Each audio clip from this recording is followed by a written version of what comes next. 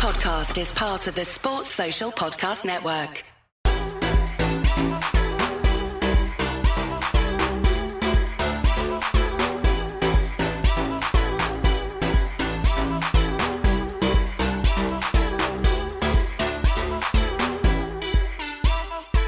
Boom, we're on.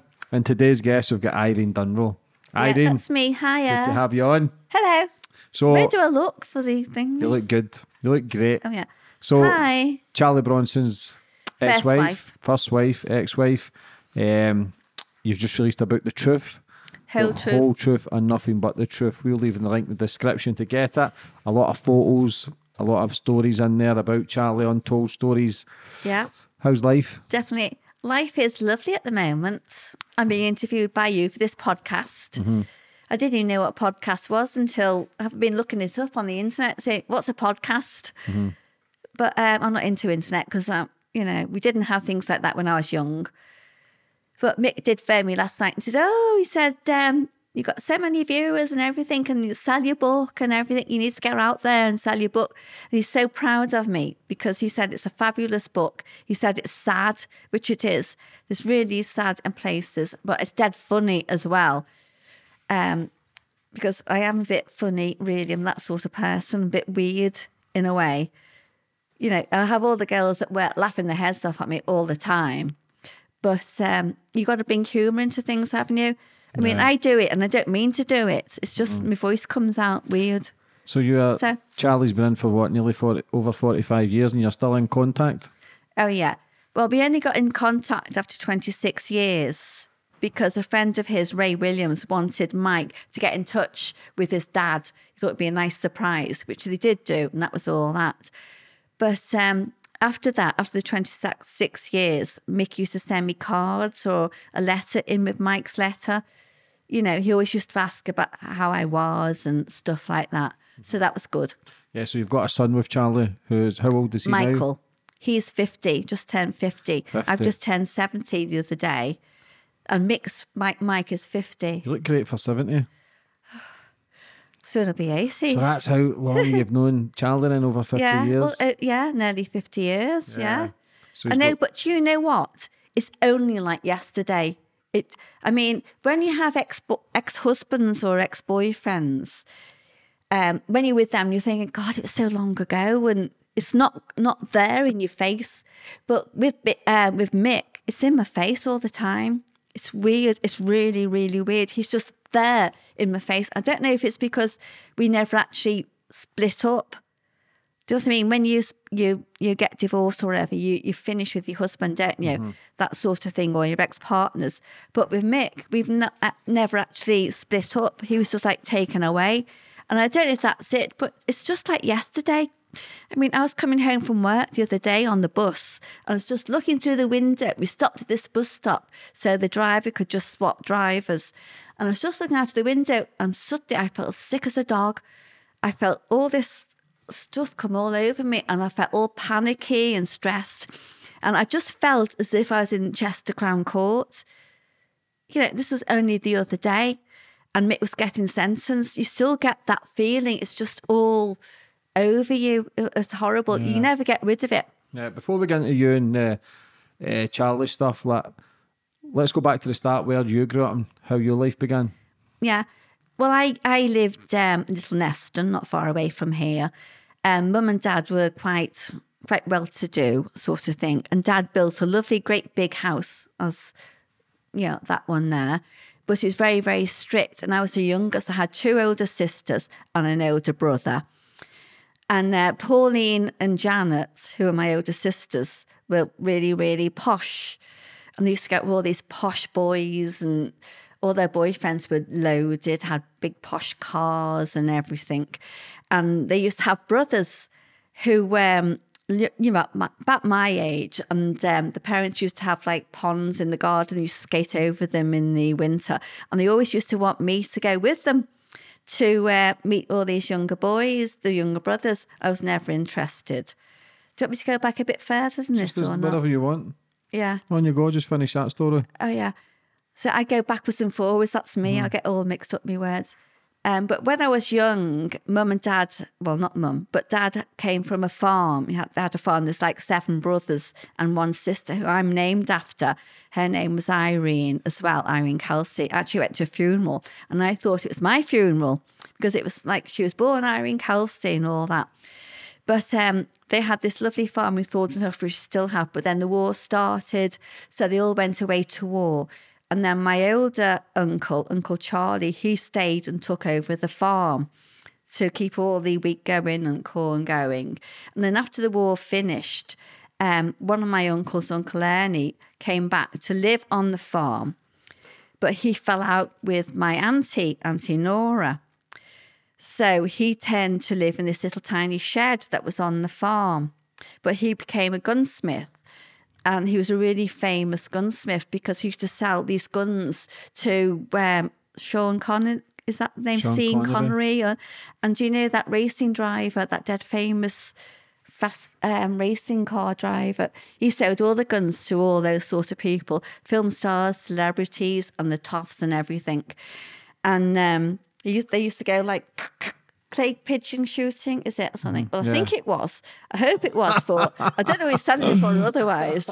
I hope so. But the whole shed was lined with all these really expensive guns, but he was a gunsmith. But in the end, he just lived in that shed. He made a bed in there. He was just surrounded by his guns, but he is very eccentric. So that was the sort of beginning. But all our family are dead eccentric anyway, I'm afraid. So what were you like at school? Were you a quiet kid or shy? Oh, I was dead shy. I was a Miss Goody-Goody. Very, very good. But we had this thing at school that we had to start learning to do knitting on 4 needles. This in the primary school.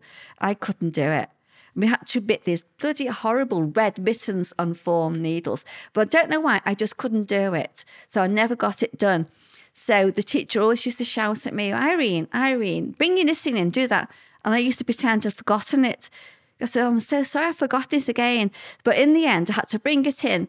And I used to sew the needles, and we had needlecraft, thread all the needles and do the sewing for all my friends. And they used to do a bit of knitting for me.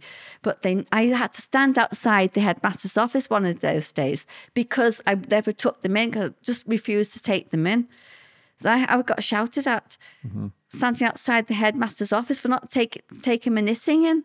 Yeah. But they never got finished. I hated that. That was the only time I got shouted at. Yeah, so being a kid then, growing up in a good environment, being a little good at 2 shoes, what was the attraction to Charlie when you first met him?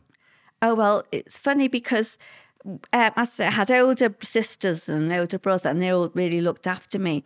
And I was brought up really, really, really well sort of thing. So I started to go out with my friend when I was about 14, 15, Lynn Whitby. Oh, she was lovely. We used to go to Liverpool for Chinese, and we thought the bees and knees. We used to wear the latest clothes and everything, and that was fabulous. And then a couple of years after, I started to go out and about with a couple of other friends that used to like to go to Liverpool, right? And that's when we started to sort of stay out a bit later and things like that. And it wasn't such a goody gun shoes. And every time we met, different blokes on a night out, they would offer to bring us home. They had lovely cars, fabulous cars, all lovely posh cars, Jags and all the different things. And they used to take us home, drop us off. It was only afterwards that I found out that they're all stolen. All these cars, all these blokes were like, right, even though they might look lovely and polite and everything, but they were like, what do you call them? They used to pinch cars and everything and wherever. But anyway, I'm thinking, oh my God, this isn't very good, is it, going this way? And then I went to a club with my other friends in New Brighton. I can't remember what it's called now. And I met this man. He was really dead handsome. He was gorgeous. And his friend's girlfriend, who was pregnant. And I started to go out with him. And one of his friends came up to me one night when he was at the bar and said, Irene, I think you're far too good for him. He's in and out of Borstal and things like that. So I said, oh, no, it doesn't matter. Don't worry. I didn't even know what Borstal was, So I started to go out with him. And And then he went back to Borstal again, and he wrote me a letter, and Mum found it in my drawer, and she went mad because Mum and Dad were so strict. You see, all my older sisters were into the posh and really everything. I just went the opposite way. Bad boy. Yeah, I would not go skating. I would not go playing tennis at the tennis club. I just wanted to do my own thing. And it just worked out that I was with all these really quite bad people, you know, but I didn't know they were bad at the beginning. Was that an attraction for you because you were brought up well? It must have been. I don't know why. Why on earth was I? I was the spoiled little brat of the family as well. So why did I do that? But I did. So that's just how it is. That's the way it went. And then little did I know I was going to end up married Mick. One of the worst ones of them all. So, oh my God. So how did you meet? Well, one of my friends, Lynn Whitby, an old school friend, not my other friends, one of the old school friends, there was this group playing at this pub in Great Sutton called The Bull, and it was all live music.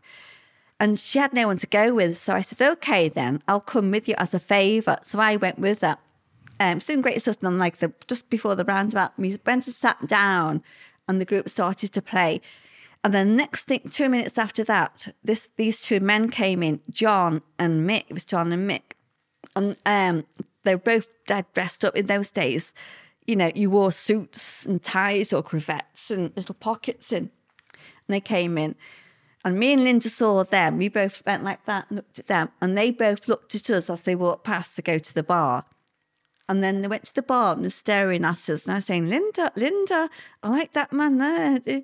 And then said, oh, yes, I like the other one as well, and all that sort of thing. And the next thing, they just came over to us. They hadn't even bought a drink. They just went to the bar and must have discussed something. And they came over and said, oh, would you two nice young girls would like a drink or something? So I said, oh, yeah, please, could I have a cherry beer and cider? And I don't know what Linda had. So they went back and bought us our drinks. And that's how we met, and they just came over. But I really fancied Mick. But Linda actually married John as well. But they did get divorced not long afterwards. But it was weird. But they were both really good looking. So everybody, obviously Charlie's changed his name so many times. You've got Charlie Salvador, Charlie Bronson, but his real name's what, Michael? I know him as Michael Peter. I don't know him as Charlie Salvador or Bronson, really. It's Michael Peter. That's why I call him Mick. I mean, I can't call him Charlie because he's not Charlie to me. He's Mick. Yeah. So what was the relationship? How did it start? Was it nice or was it So madness? yeah, oh yeah, he was a gentleman. He was always a gentleman. Honestly, he was so polite. I mean, I don't think you get it nowadays. He used to open the car doors. He would never ever swear in front of me.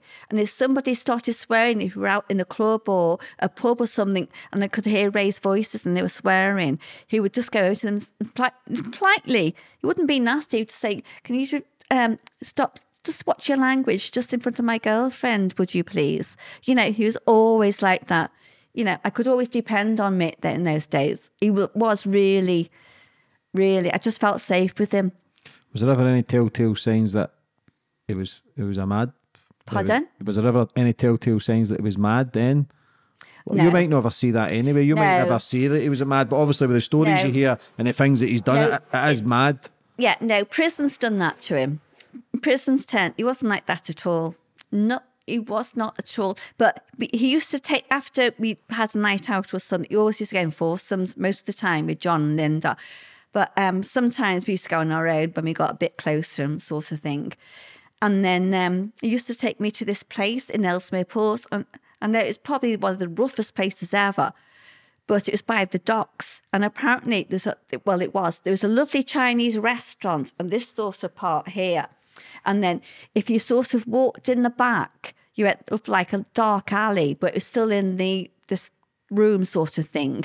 And it was like a bar that used to stay open for the sailors all night long. And then if you turned left and went up the stairs, you had to go right up the stairs quite a long way. Then you get the loos and everything. But so because of that, we used to have our food and everything. And then a fight would always break out. It was always, brawling would start about 1 o'clock or something. So that's why I eat so fast. Because everybody says to me, for God's sake, slow down. Why are you eating? No one's going to take your food off you. But as soon as we'd order a meal, right, we never have a starter. I always used to have king prawn fried rice. It was the best Chinese restaurant ever. I'm not joking. It was fab. And as soon as it come, I'd go eat it dead fast and everything.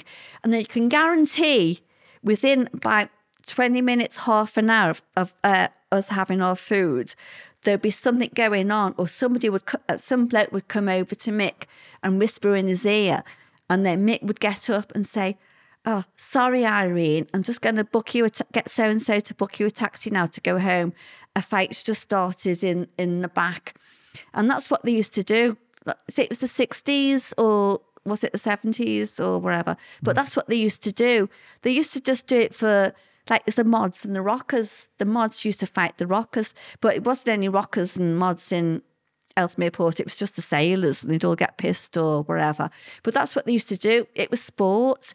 But nobody ever got killed or stabbed or people drunk off their heads or, what's that word, drugged up or anything. Nobody, they might have had a broken nose and things like that, but that's about it. That's all that would have happened to them.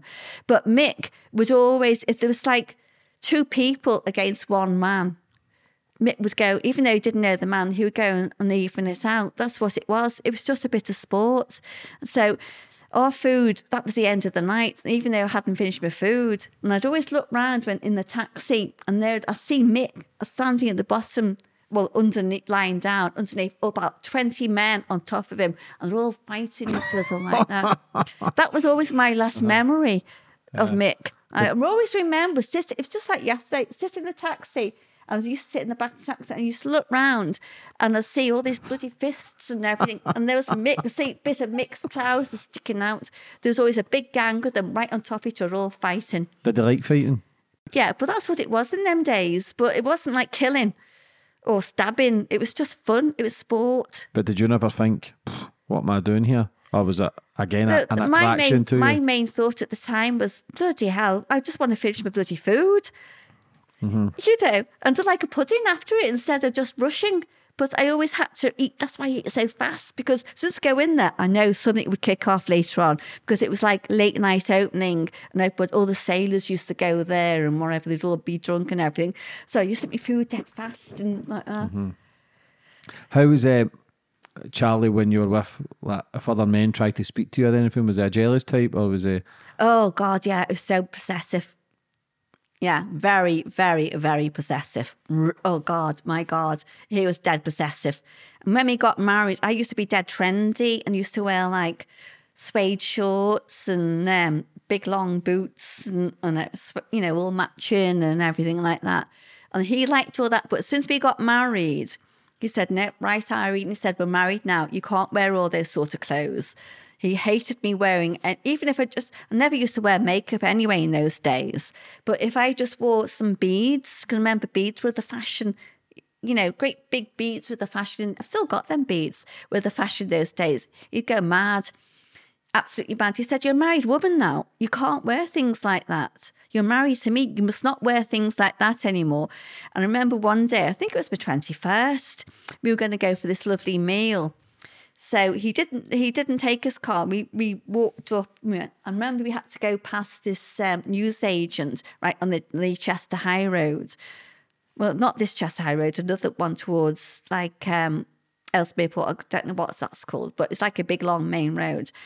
And he went in to get some ciggies. And when he came out, a car had gone past with a man in it, and he'd bibbed me. And then Mick came running out for our cigarettes. "Who's that? Who's that?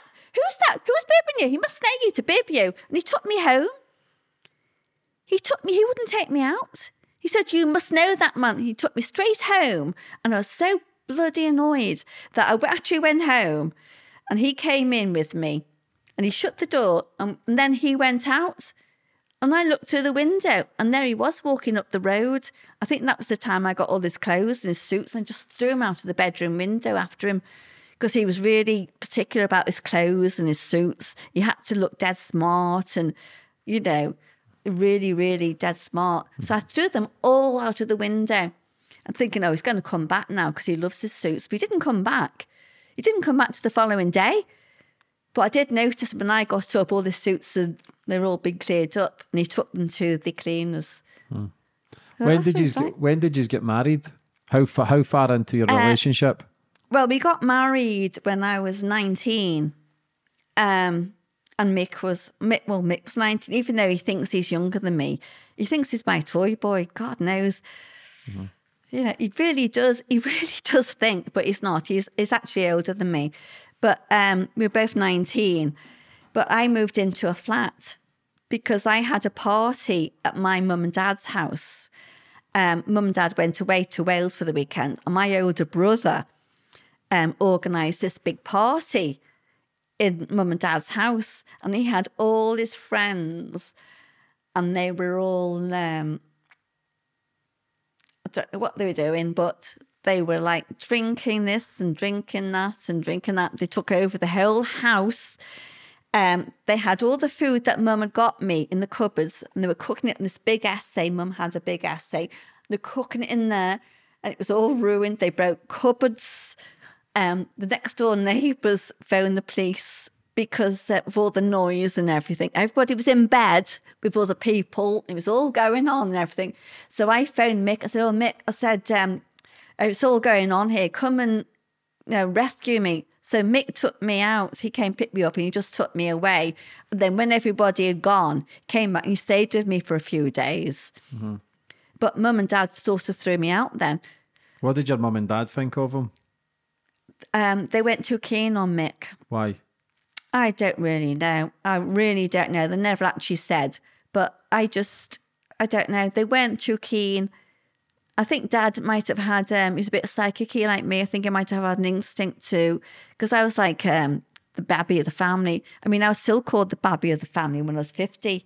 Mm. My dad used to say, "Oh, is a babby coming?" So... See in the film, when he does the robbery, does he not rob jewellery? Is that jewellery for you? Oh, no, he never did anything like that. To be honest, I never knew that he had ever, whatever he did, he kept it all well away from me. Mm-hmm. He never used to say to me, "Oh, Irene, I'm going to go and burgle somewhere today. I'm going to go and rob this." It was all completely, nothing at all. But when I moved to live in this flat with my friend Linda, who's going out with John, that's when Mick started to stay more often with me. And that's how we got closer and closer. That's the first time I slept with him, actually. I was horrified. Why? Because he was so big and whatever. And that, so I was so innocent. But anyway, that's an end of the story about that. Yeah, we'll forget about that. But that was it. He used to be there. But every now and again, he used to disappear when he's supposed to be staying with me. I mean, he'd get up at like 2:00 in the morning and disappear. Or he'd say, "Oh, just going out for a pint." And then he'd go out, but he wouldn't come back till like 2 days. Mm-hmm. And he'd have all these bruises all over his face. And I'd say, "Oh my God, what's happened?" He'll say, "Oh, nothing. Or just had a hangover and I just went back to mum and dad's or something." But there's one point during this time before we got married that there's something big going on. Because John was going out with his girlfriend. I don't know if I'm allowed to say this. I don't want to get, any prison or anything. I couldn't cope in prison, I'm telling you that now. What was the relationship like for the 4 or 5 years you were with each other? Was it love or was it anger? Or was it before what? When you was the 4 years, was it 4 years before he went to prison? Oh yeah, no, he was fab. As I say, he was so gentlemanly and everything, and he was lovely. He used to look after me, and he loved Mike and everything. Well, actually, when Mike was got born, he was in Clatterbridge Hospital. Mick, I was getting all the pains and everything, and Mick was all panicking and everything. And his mum said, "You better phone an ambulance and take Irene rather than drive her there." So he got an ambulance, and he came with me. And then in those days, you weren't allowed to be together when you had a baby or anything. So he had to sit outside the room. So he was waiting outside the room, and he must have waited about 24 hours. And I could hear him saying, "Is she all right? Is she all right?" But he just wasn't allowed in. Anyway, when Mike was eventually born, he came in, he was so proud. But then he had to walk all the way back from Clatterbridge, which is in Bebington, to Ellesmere Port, because he had no shoes on. nothing on. He had no money in. He just had to walk barefooted all the way home with no money or anything because he was in panic. So he just went, just. So when did he get was it 7 years ago when you were married to him?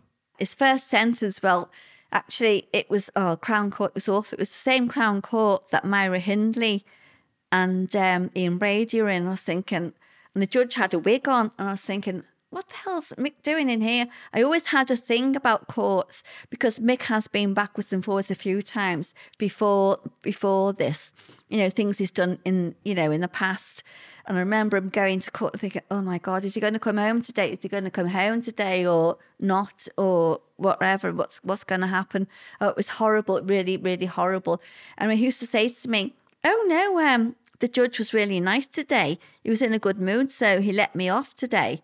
Now, any other time, he said, if the judge had been in a bad mood, he'd say, no, you're going to go to prison. Because that's how it is. It doesn't depend on your flimsy sentence. Apparently, this is true. The judge depends on his mood. If the judge is in a really, really bad mood, he's going to say, oh, well, go off, piss off, go off to prison, wherever. But if he's in a good mood, he's not going to say that. And that's what happened to Mick. But this 7 years, it was awful. He got 7 years for one crime, 7 years for another one, 7 years for another one. That was 21. And then he got 4 years. Then I think it was 3 years and another 1 year for all these different crimes. I just didn't know what was going on. I didn't know anything about it because he never used to tell me anything at all about going to court, but it was horrendous. It was the most horriblest thing ever. Why do you think he never told you? Well, he never told me anything like that. What was he charged with? It was robbing this news agents for armed robbery. But it was actually three of his friends had actually done it all. He just went along with them. And John was also asked to go along as well to do it. But he said, no, you got £7. But I mean, it wasn't like the armed robbery when people get killed and loads of people get threatened and all that and masked. It wasn't like that at all. But he got 7 years for that. And he's kind of not been out since, has he? No. All those three people that did it all, planned it all, they got out after 2 years and mixed in there. But then Mick had all the added on pressure added on because he was only young then. These were a lot older, these men. And, he was attacked with glass. He's been attacked with everything. It's been horrendous. Or he's been made to dress up as a woman with makeup all over his face and then get raped by all the men. What do you do? Would you like to pretend to be a woman and get raped by all the men just for a bit of peace? Or would you retaliate? Retaliate? Yeah. So if you retaliate, he was always the one that got all the blame because he always got the one up on them.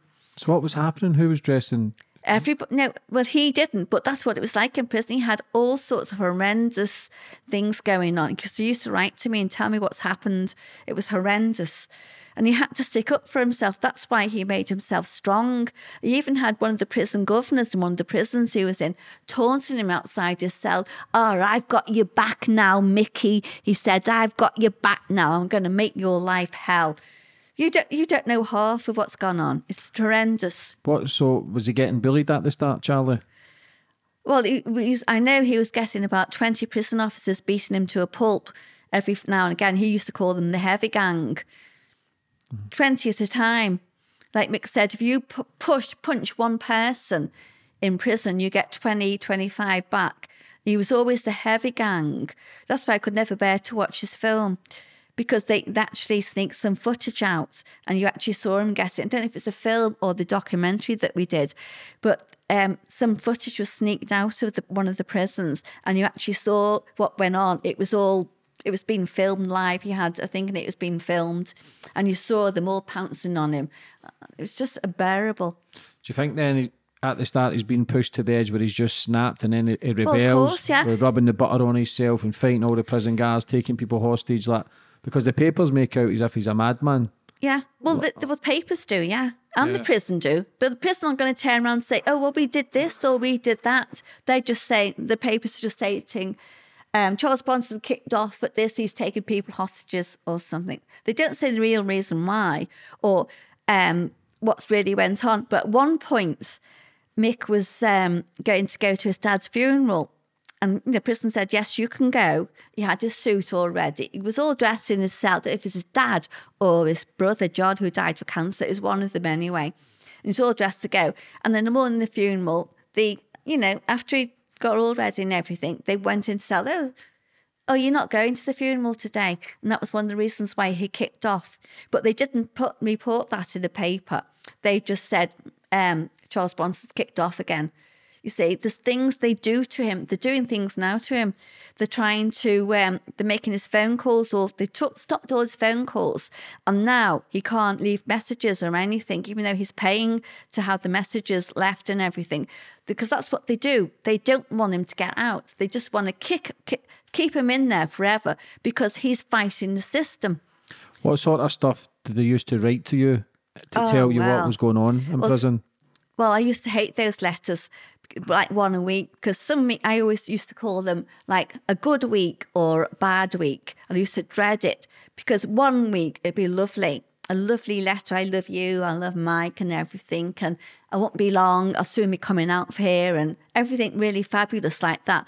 And then the next week, you start getting this horrible feeling sick before you'd opened it. You'd know it was like, something's happened, something's gone on, so he's not at his best and everything. And he's saying, sorry, Irene, I've lost so much remission.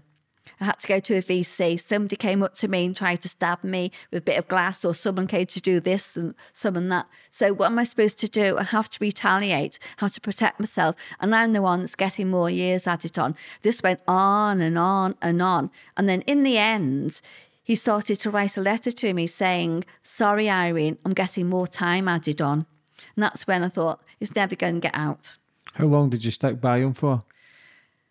Oh, well, I'm not very good with years. I've had 3 different birthdays, for God's sake. I'm terrible with dates. Don't even know my own. But was it that time you said, okay, I need a divorce here? That was actually Mick that's actually said that. He said, look, he said, you're going to have to, Irene. He said, I'm never going to get out of here. And I knew he wasn't going to get out of there. I had actually said, if you just carry on like this, you're going to end up in Broadmoor or a mental hospital, because you can't keep fighting everybody. You got to stop. You just got to do it. Let them bloody beat you up. Let them do whatever they want. Don't fight them. And this was a time when he was covered in all these bruises and everything after one of our visits.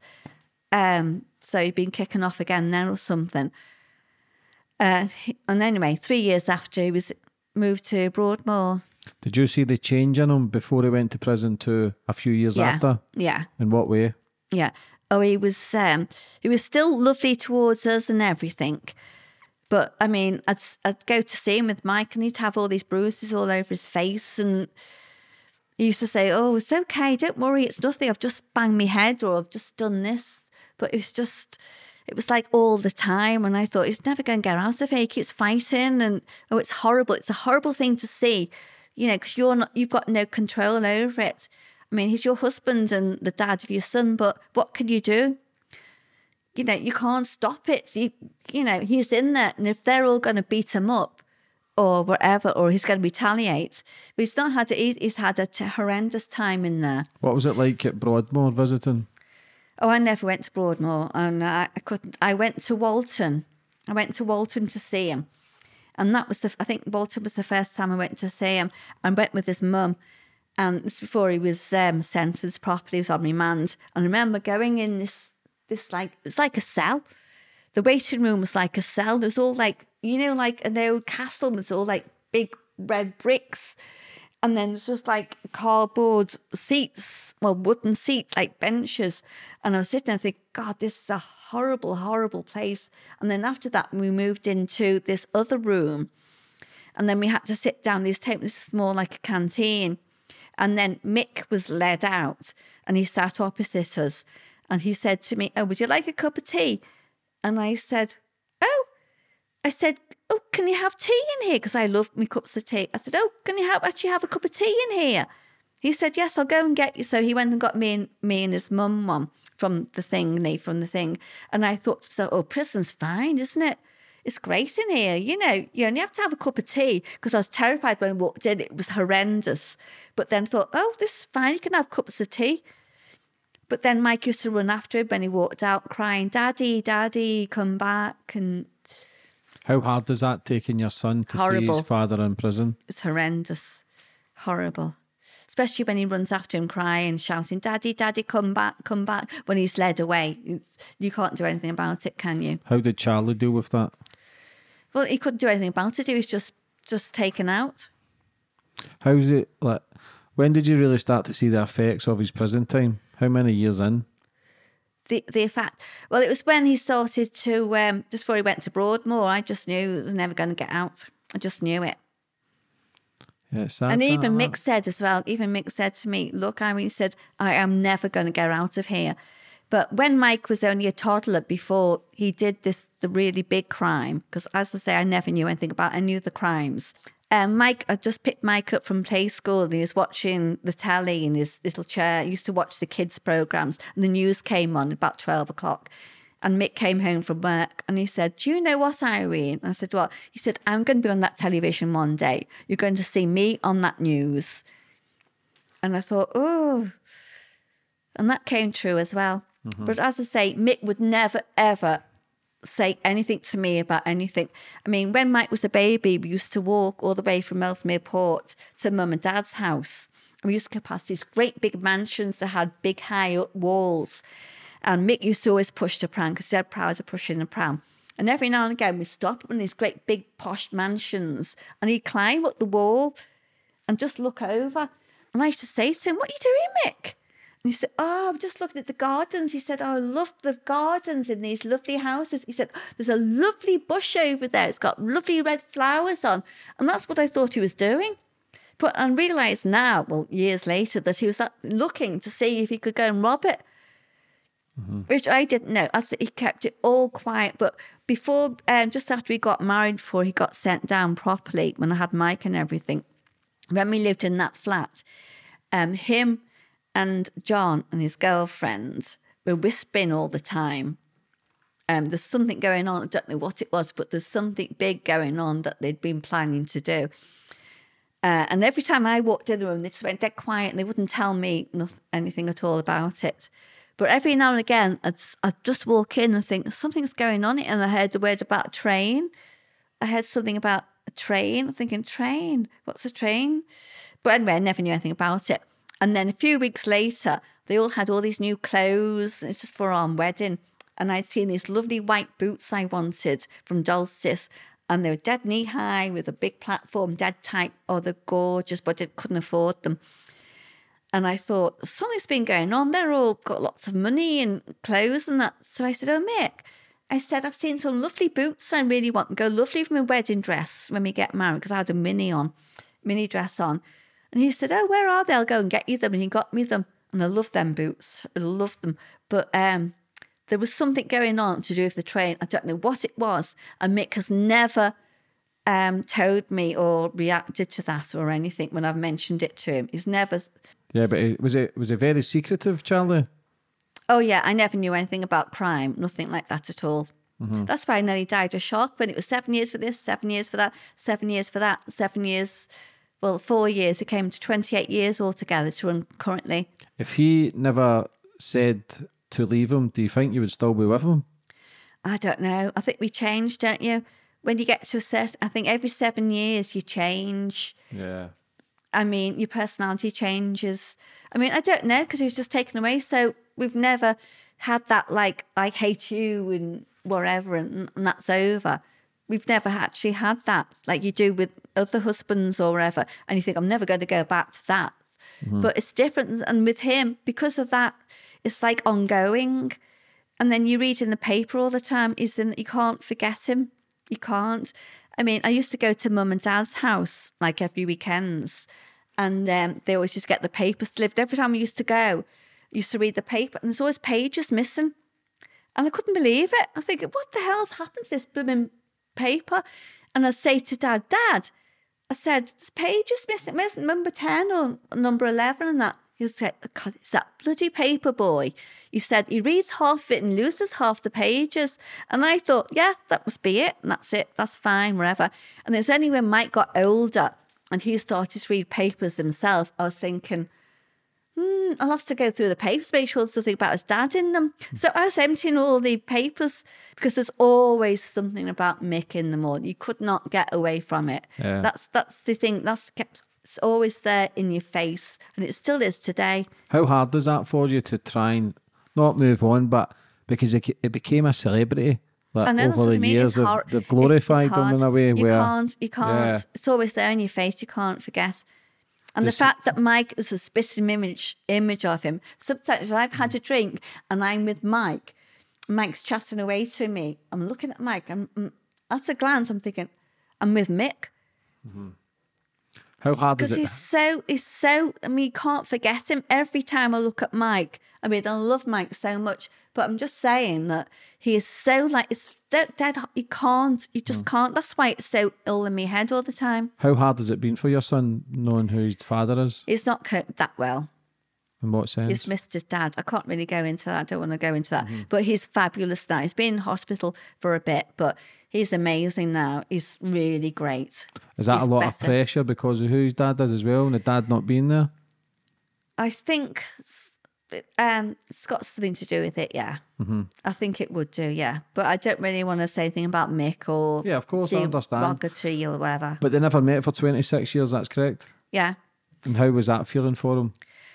Well, I said to Mike, I said, look, Mike, I said, your dad wants to get in touch. But I said, I don't know what you want to do. I said, do you want to or not? I thought I'd have to leave it up to Mike too. So Mike said, no, I want to go and see my dad. And he did do, but they've always had a non-off relationship. So since then. But is that hard for you? Well, it is, especially if Mick goes on about Mike and, you know, and I'm in the middle again all the time. You know, like I was in the middle of my ex-husband because Mike wasn't his son, but I had 2 other children to him. But I always felt as if my ex-husband was sort of picking on him more because it's not his son. Do you know what I mean? It's been bloody hard. Yeah. I wouldn't recommend it for anybody. Was Charlie ever sorry? Oh yeah, he's in the last letter to me, he said, I'm so sorry after reading that, but he only read the book the other week. He said, I didn't realise what you've been through. He said, I'm so sorry. It really saddened me. He knew I got pinched by, got robbed by one of the neighbours as well when it was all going on. And she did a moonlight flit, got my key as a friend to look after the house when I wasn't there. Took most of my stuff and things like that. So he said I was really saddened to, he's just said, I'm so sorry I wasn't there for you. You see, when you go to prison, well, I've not been to prison, but I mean, like your life's taken over, isn't it? Your life's taken over. You're told when to eat, when to go to the toilet, when to shower, when to get sleep or wherever, I don't know. But he said, when you're here outside and your husband's in there, it's not the same. I mean, you got to get on with it. Nobody tells you to, go to the toilet or clean your teeth. You're just thinking, what shall I do now? I could hear all the cars in our kitchen when I was in our house that we used to have going up and down the road. And I used to think to myself, well, there's cars going up and down the road. Why are the cars going up and down the road? There's people in cars. They're going up and down the road. My husband's in prison. Mike's dad's in prison. What am I going to do? It was horrible. You just can't get on with life. You know, you can't look at clothes. If you go shopping, you feel sick. You just feel literally sick. You're thinking, what should I get for tea? Oh, I don't want anything. And you have to make an effort. Oh, it's just horrendous. It's horrible. It's the worst thing ever. It's something I would never advise for anybody to go through. How much has it played a massive effect on your mental health? Well, I get these things like twitching everything all the time. Was that nerves? Well, I did at one point when Mike going through a hard time, and Mike was going through a really, really bad time actually. He had this. He actually got involved with drugs, but he actually went to prison. But this was before your son. Yeah, this was our son. This was before they got in touch. I think it was. Yeah, I think it was before they got in touch after 26 years, and that was horrendous for me.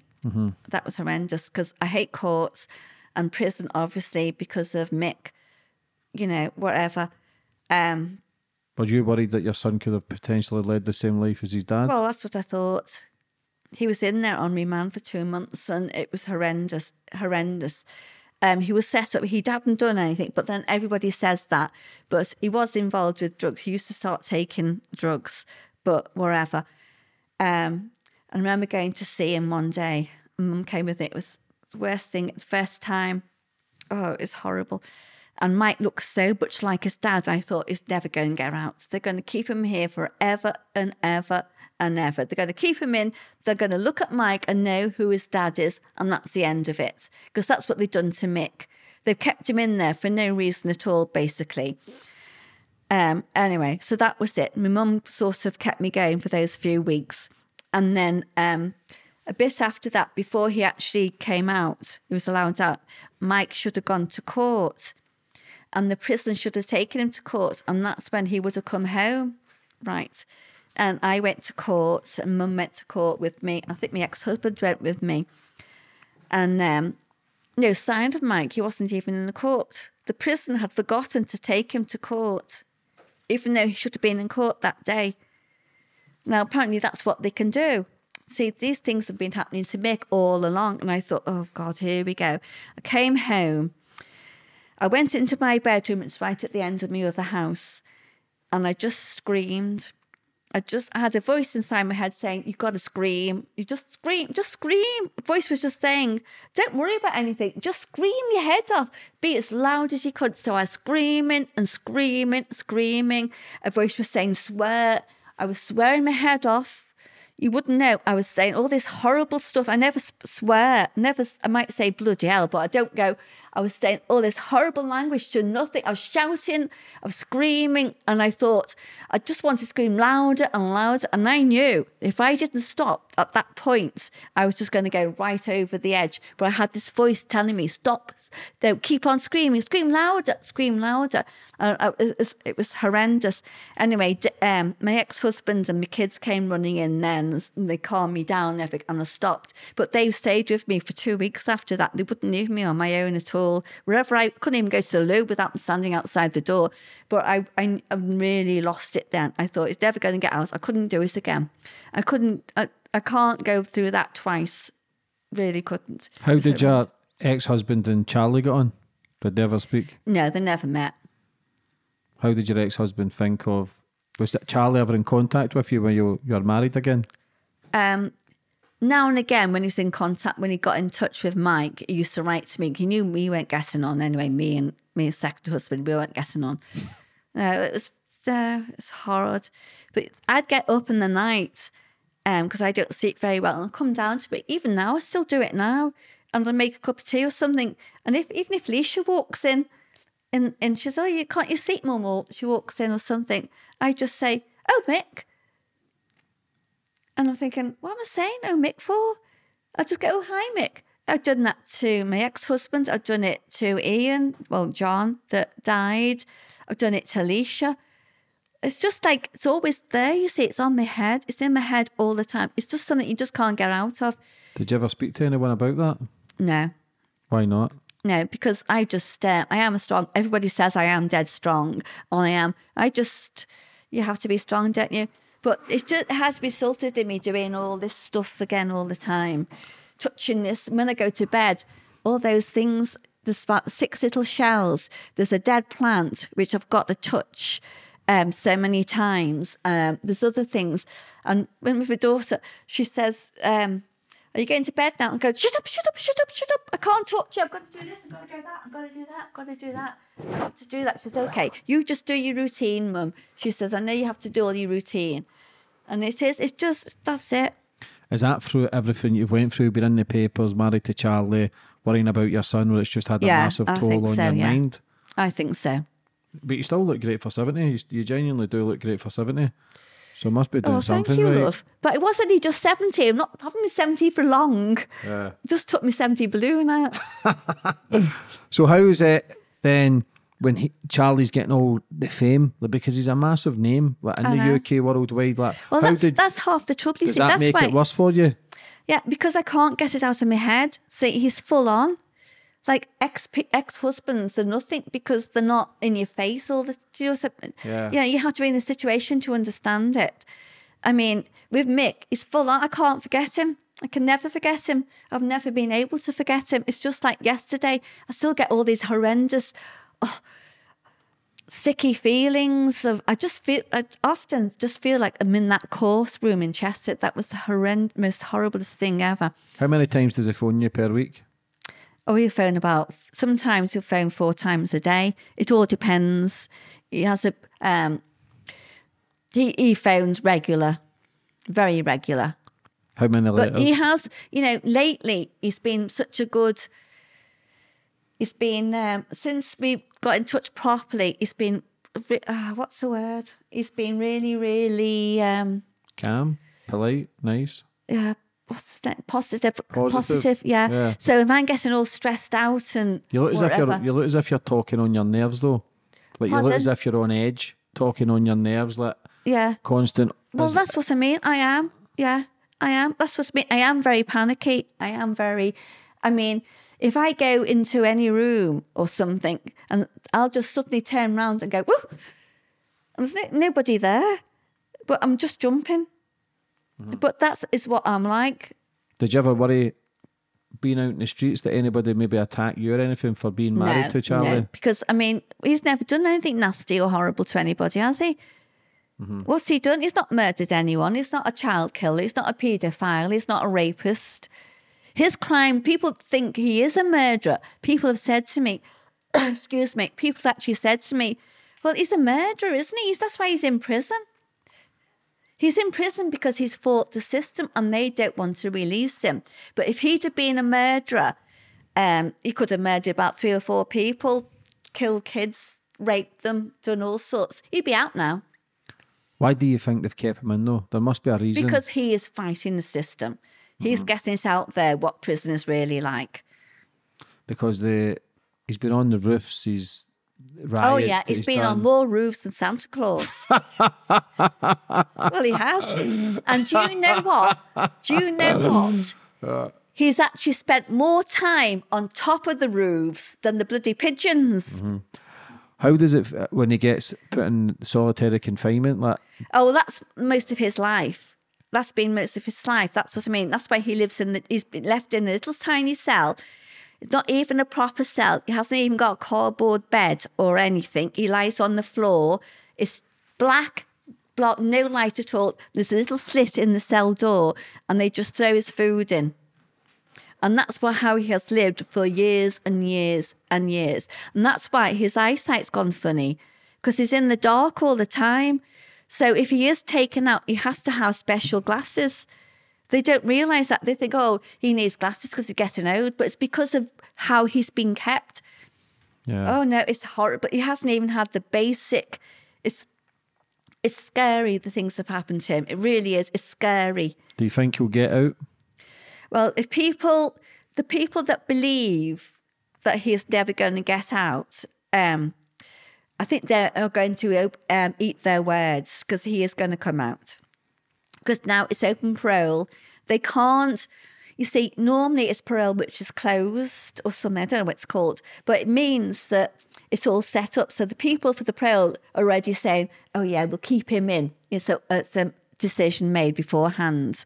So yeah, but now it's open. Because it's open, it gets other people in there. So members of the public can be there. They can all listen. And they are beginning to find out now the truth. They really are. They're finding out now what really goes on. And all about his charities as well. But, excuse me, I was going to say something. I've forgotten it again. Mm-hmm. Oh my God. About his charities and getting out of prison. Yeah, he is going to get out of prison. He will. Do you think he'll stay out though?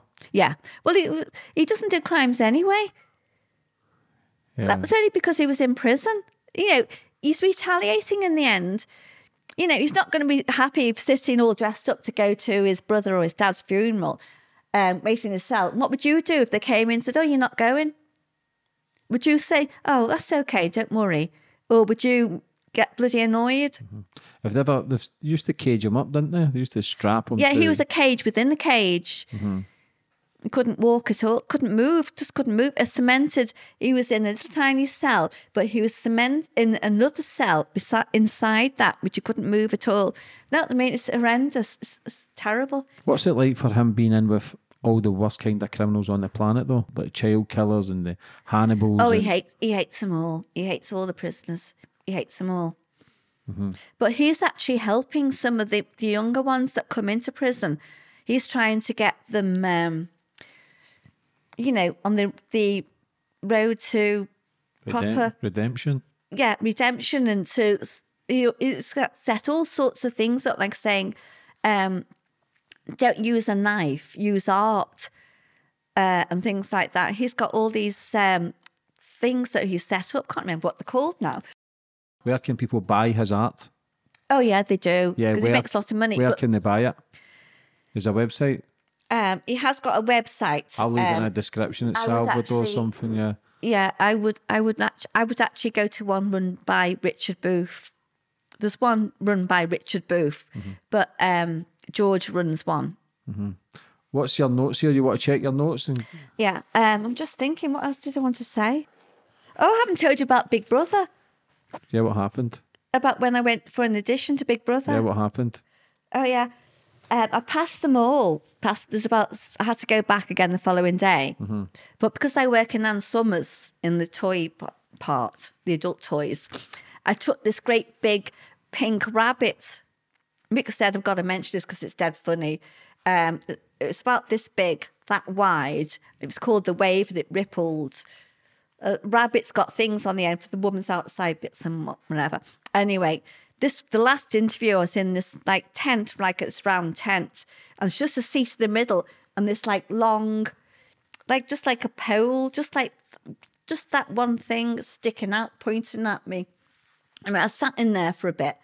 There's nobody said anything. So after 15 minutes, I thought, I guess I'm a bit bored here. So I was looking at the tent walls, and in the end, I got up and started to stare down this little hole thing, looking at that. And then I heard a voice, I'm sure it was Davina, laughing her head off because she was doing it at the time, because they were sitting outside. Anyway, the next thing Big Brother said to me, Irene, this is Big Brother here. Why are you holding a bright pink dildo in your hands? And I said, oh, it's not a dildo, it's a rabbit. And I said, it does things that men can't do. And he said, I said, I believe me, it's true. It does things men can't do. And then I said, I've actually sold one of these to an 86-year-old woman the other week, which is true, which I did. And then it all went dead quiet. And then he said, Irene, Big Brother wants you to excuse him. He's just going to be sick in the waste paper basket. But I really thought I was going to get on there then. But mixed films coming out, wasn't it? So I think that might have had something to do with it. I don't know. How was it when Bronson was getting made, the film? When Tom Hardy played his part? He played good, but the film was rubbish. You think so? Yeah. The only time Mick was ever covered in paint, it made him out to be, I think it made him out to be a lunatic. I remember when I used to paint things, I had this thing about painting things, and I used to paint flowers everywhere and that. I didn't know whether I was doing it right or not, but I'd just buy these bright big things of paint and just paint everything. And one day when Mick had gone to work, because he used to climb those great big industrial tanks and stuff like that, and used to paint them all. So when he was out at work, I thought, I'm going to paint our bathroom. So I painted it all turquoise, but I only painted the bath. Anyway, Mick came home from work, and the first thing he used to do, he used to jump into the bath and then put a suit on. So he jumped in the bath, but I didn't have a chance to say anything to him. Didn't say, I painted the bath and it's still wet. Anyway, the next thing I heard all this shouting, and I ran up the stairs. There was Mick standing up in the bath, covered in this turquoise paint. It was covered in it all. Because it hadn't dried, had it? So he was... Mm-hmm. But that's the only time he ever painted himself. In your book, it's got a chapter called Spirits. Oh, yeah. Like, what's that about? Oh, that's me. I've got so many spirits I've experienced. I'm quite psychic, actually. I've had one in Ethel Austin's when I worked in Ethel Austin's. I went upstairs to the stock room. But the funny thing is, before I went upstairs to the stock room, because it used to be an old cinema before, and it's never been changed upstairs, I said to the girls, now, if I don't come back, it was an Easter Saturday, don't come back, the ghost has got me, as a joke. So, anyway, I went up in there. I was looking for some leggings for this customer. Couldn't find any. And then next thing, I just saw this black blur go like that. And I felt so cold. I was like freezing. And I started crying. Like tears were running down. I thought, there's somebody here. And I know nobody had come because the alarms hadn't gone off. Nobody had walked up the stairs, hadn't gone through the alarm door. And I thought, I've got to get out of here. I've got to get out of here. So I ran down the stairs, ran onto the shop floor. And Sarah, the manageress at the time, came running up to me. Oh, Irene, she said, you okay? She said, you look as if you've seen a ghost. I said, I have. I said, it's an old man, an all bent over old man. I was absolutely terrified. I was so cold. I felt as if I'd been sitting in a freezer. It was that cold, not just cold, really, really, really, really cold. And she said, oh, come on, don't worry. She said, we'll go in the office and we'll have a cup of tea. So I went up with her. She was holding my hand because I was shaking. She was actually shaking. We go into the little office. She puts the kettle, she puts the kettle, and as she goes to put the kettle on, I start getting so cold again. And I'm just crying my eyes out, so can't stop it. I'm just so cold. And I go, Sarah, he's here. He's right by you now. And she said, oh, bugger this. And she pulled me and we went into the other little room. She locked the door, but that wouldn't have done any good. But she really, really sensed it. She really did. She really, really did. Now, I never knew what he was, that I just saw the black blur, but I know I can draw a picture of him. Like that little man that used to come to me at night and hug me, I can draw a picture of his willy. Pressed up, I can't, even though I never saw it. Mm-hmm. You know it in your mind. Anyway, Sarah would never turn the lights off at night when she used to lock up. So that when she'd come in the morning, the lights were always on. And her mum gave her this special stuff. Can't remember what it was. She sprinkled it all down the stairs because she sensed it as well. But that was just one of the ones. So you can see people? Yeah. Oh, yeah. Does it scare you? Well, that did, yeah. That was terrifying me. But I think it was a man called Johnny Pye, and I think he was the projectionist from the cinema because there was a little a dead small room. We used to stock all the chairs in there, and I wouldn't go in there. And that used to be the projectionist room. And I think that's who it was. It was horrible. It's freezing in here. Hey? It's freezing in here. You're cold? Yeah. Oh, no. You're just saying that because you're a ghost. Ooh. Your spirit. Did you ever question your mental sanity then when you started seeing things like that, thinking that you're maybe losing your shit? Well, I didn't actually, because the funny thing was, I knew what to see. I knew. Damn well knew. And I found out later on, a couple of years after, that before it turned into Ethel Austin's, that particular shop, it was called Lennon's, which is like a grocery store. And the girls in Lennon's used to say there was a ghost up in the stock room, but he was friendly. He wasn't friendly to me. I was terrified. You don't get like that if it's a nice ghost. You don't get scared like that. But, I haven't told you, there's so many things. In Ann Summers, we've had a few ghosts in Ann Summers, right? And we've moved to about 3 different shops. I've been there 16 years still. And one of the shops we went in, I said the same thing again to the girls, all locked door. When you walk off the shop floor, it all gets alarmed. If not back in a minute, I was just going to put a bra away. The customer brought back, put it back in the stock room.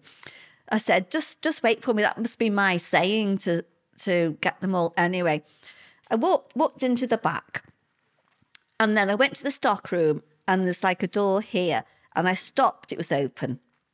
And I just stopped because all I could hear was cardboard ripping, like a big cardboard box. You know, the noise, really strong. It's just cardboard ripping. So I stopped thinking, what's going on here? Who's doing that noise? There's nobody here. And the next thing, right in front of me, this great big cardboard box. Because we keep all our cardboard boxes. We get stock in. And we put all our sale items in them. Was just going like that, up and down in front of me, very, very great big box, very, very slowly going like that. And all the time you could hear this cardboard ripping. I was thinking, oh my God. So I turned round, ran into the office where the manager was. And it was Tom at the moment. He was just the relief manager. And I said, Tom. I said, he's back. The ghost is back. Because we had things before with him. And Tom does not believe in ghosts. He just looked at me to say, God, you're a bloody nutty, you are, Irene. Because that's what they think anyway. Yeah, you know? I guess it, yeah. And I thought, well, I don't care. But I said, he's back. So he said, right. He said, I'll prove to you. He said, I'll put the cameras on. So he put the cameras on. And guess what? There's me standing right at the doorway. And there's this big cardboard box, empty, mind you, just going very slowly moving up and down, up and down. And as soon as I turn round to run out, it stops. It doesn't do it again. What does Charlie say when you've got a ghost, that you say there's a ghost rubbing his willy on you? Well, I don't know if he believes in ghosts, but I do, because there's so many. Who's the ghost with his naked ghost? A naked ghost? Yeah. Who's that naked ghost? Who says there's a ghost? Oh, no, he's not naked. What he does is he's got no legs, but he's a womanizer. And in his time, apparently he was such a womanizer and he misses all that, so he just wants to cuddle me. But because he's got no legs, he's got very, very strong arms, so he just comes behind me all the time and he puts his arms around me and pulls me to him so I can feel all his bits. Oh, it's scary. What do you do?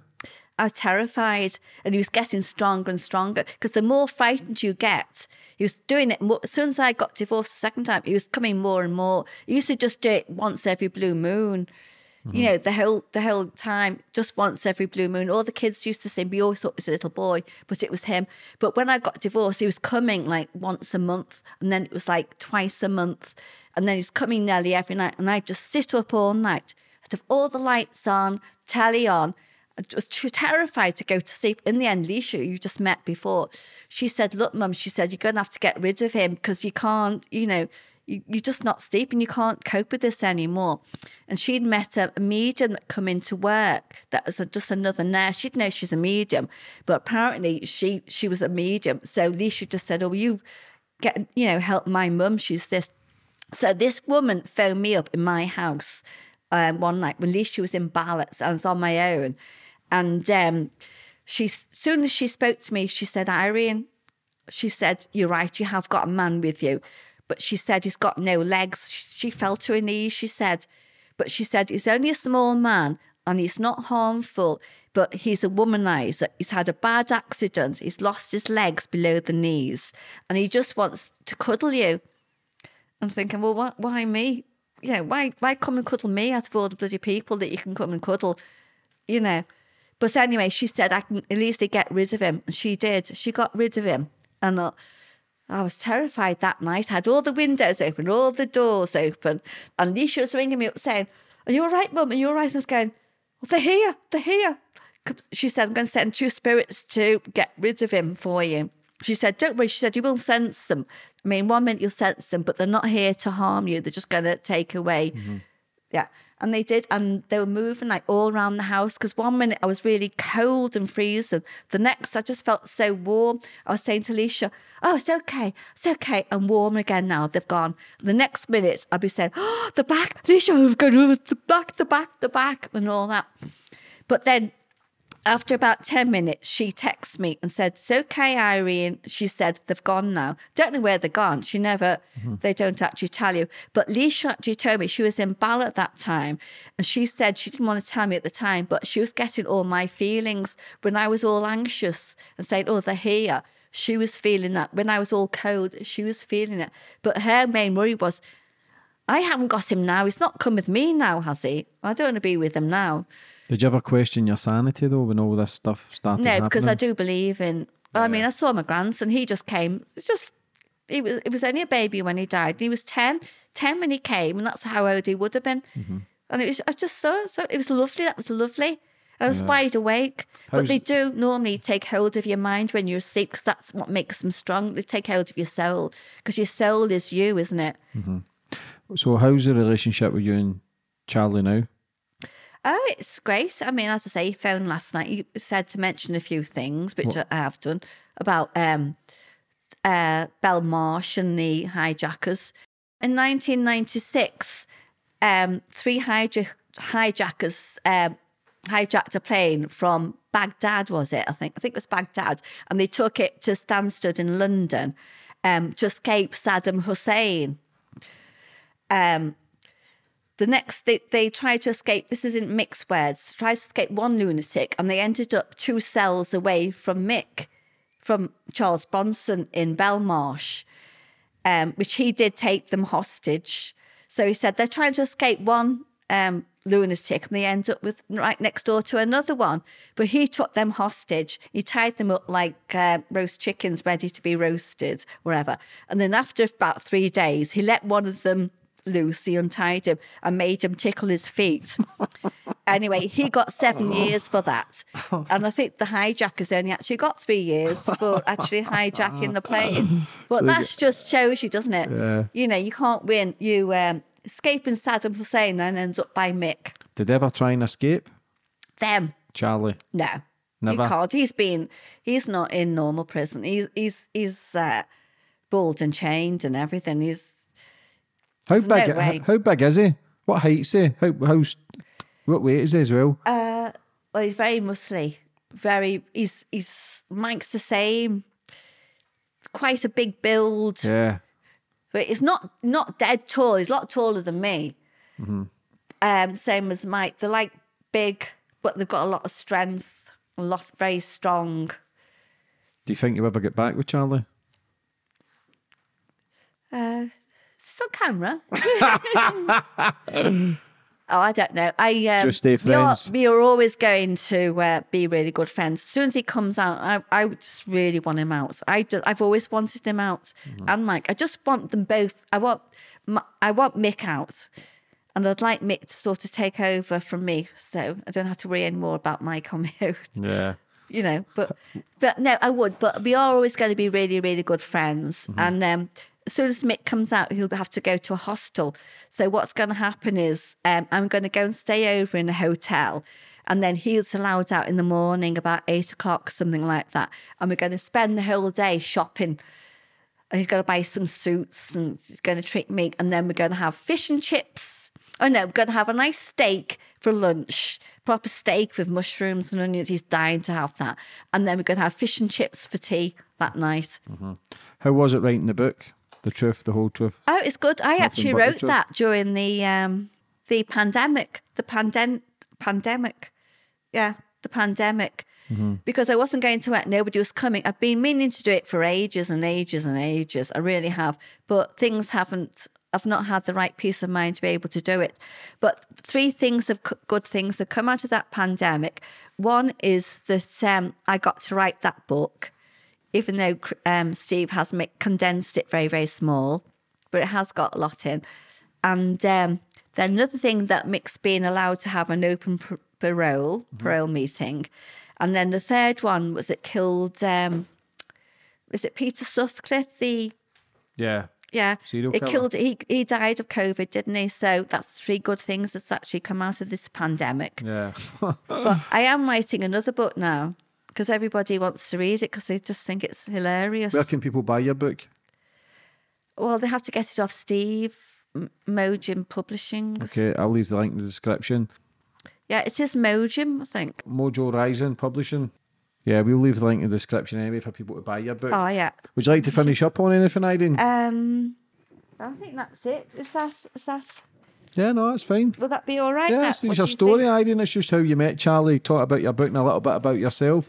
Yeah. It's just your life, babe, and that's what you're doing. That's what you see spirits, and you married one of them. Very psychic. You married Charlie, and that's just your life. But I'll leave the link in the description. Again, thanks for coming on today and telling your story, Irene. I thoroughly enjoyed that. It's a pleasure. Lovely to meet you. Likewise. I wish you all the best for the future. Hopefully Charlie gets out and I can sit and have a chat with you both. I'm sure he will. God bless you. Yeah, and you, love. Thank you.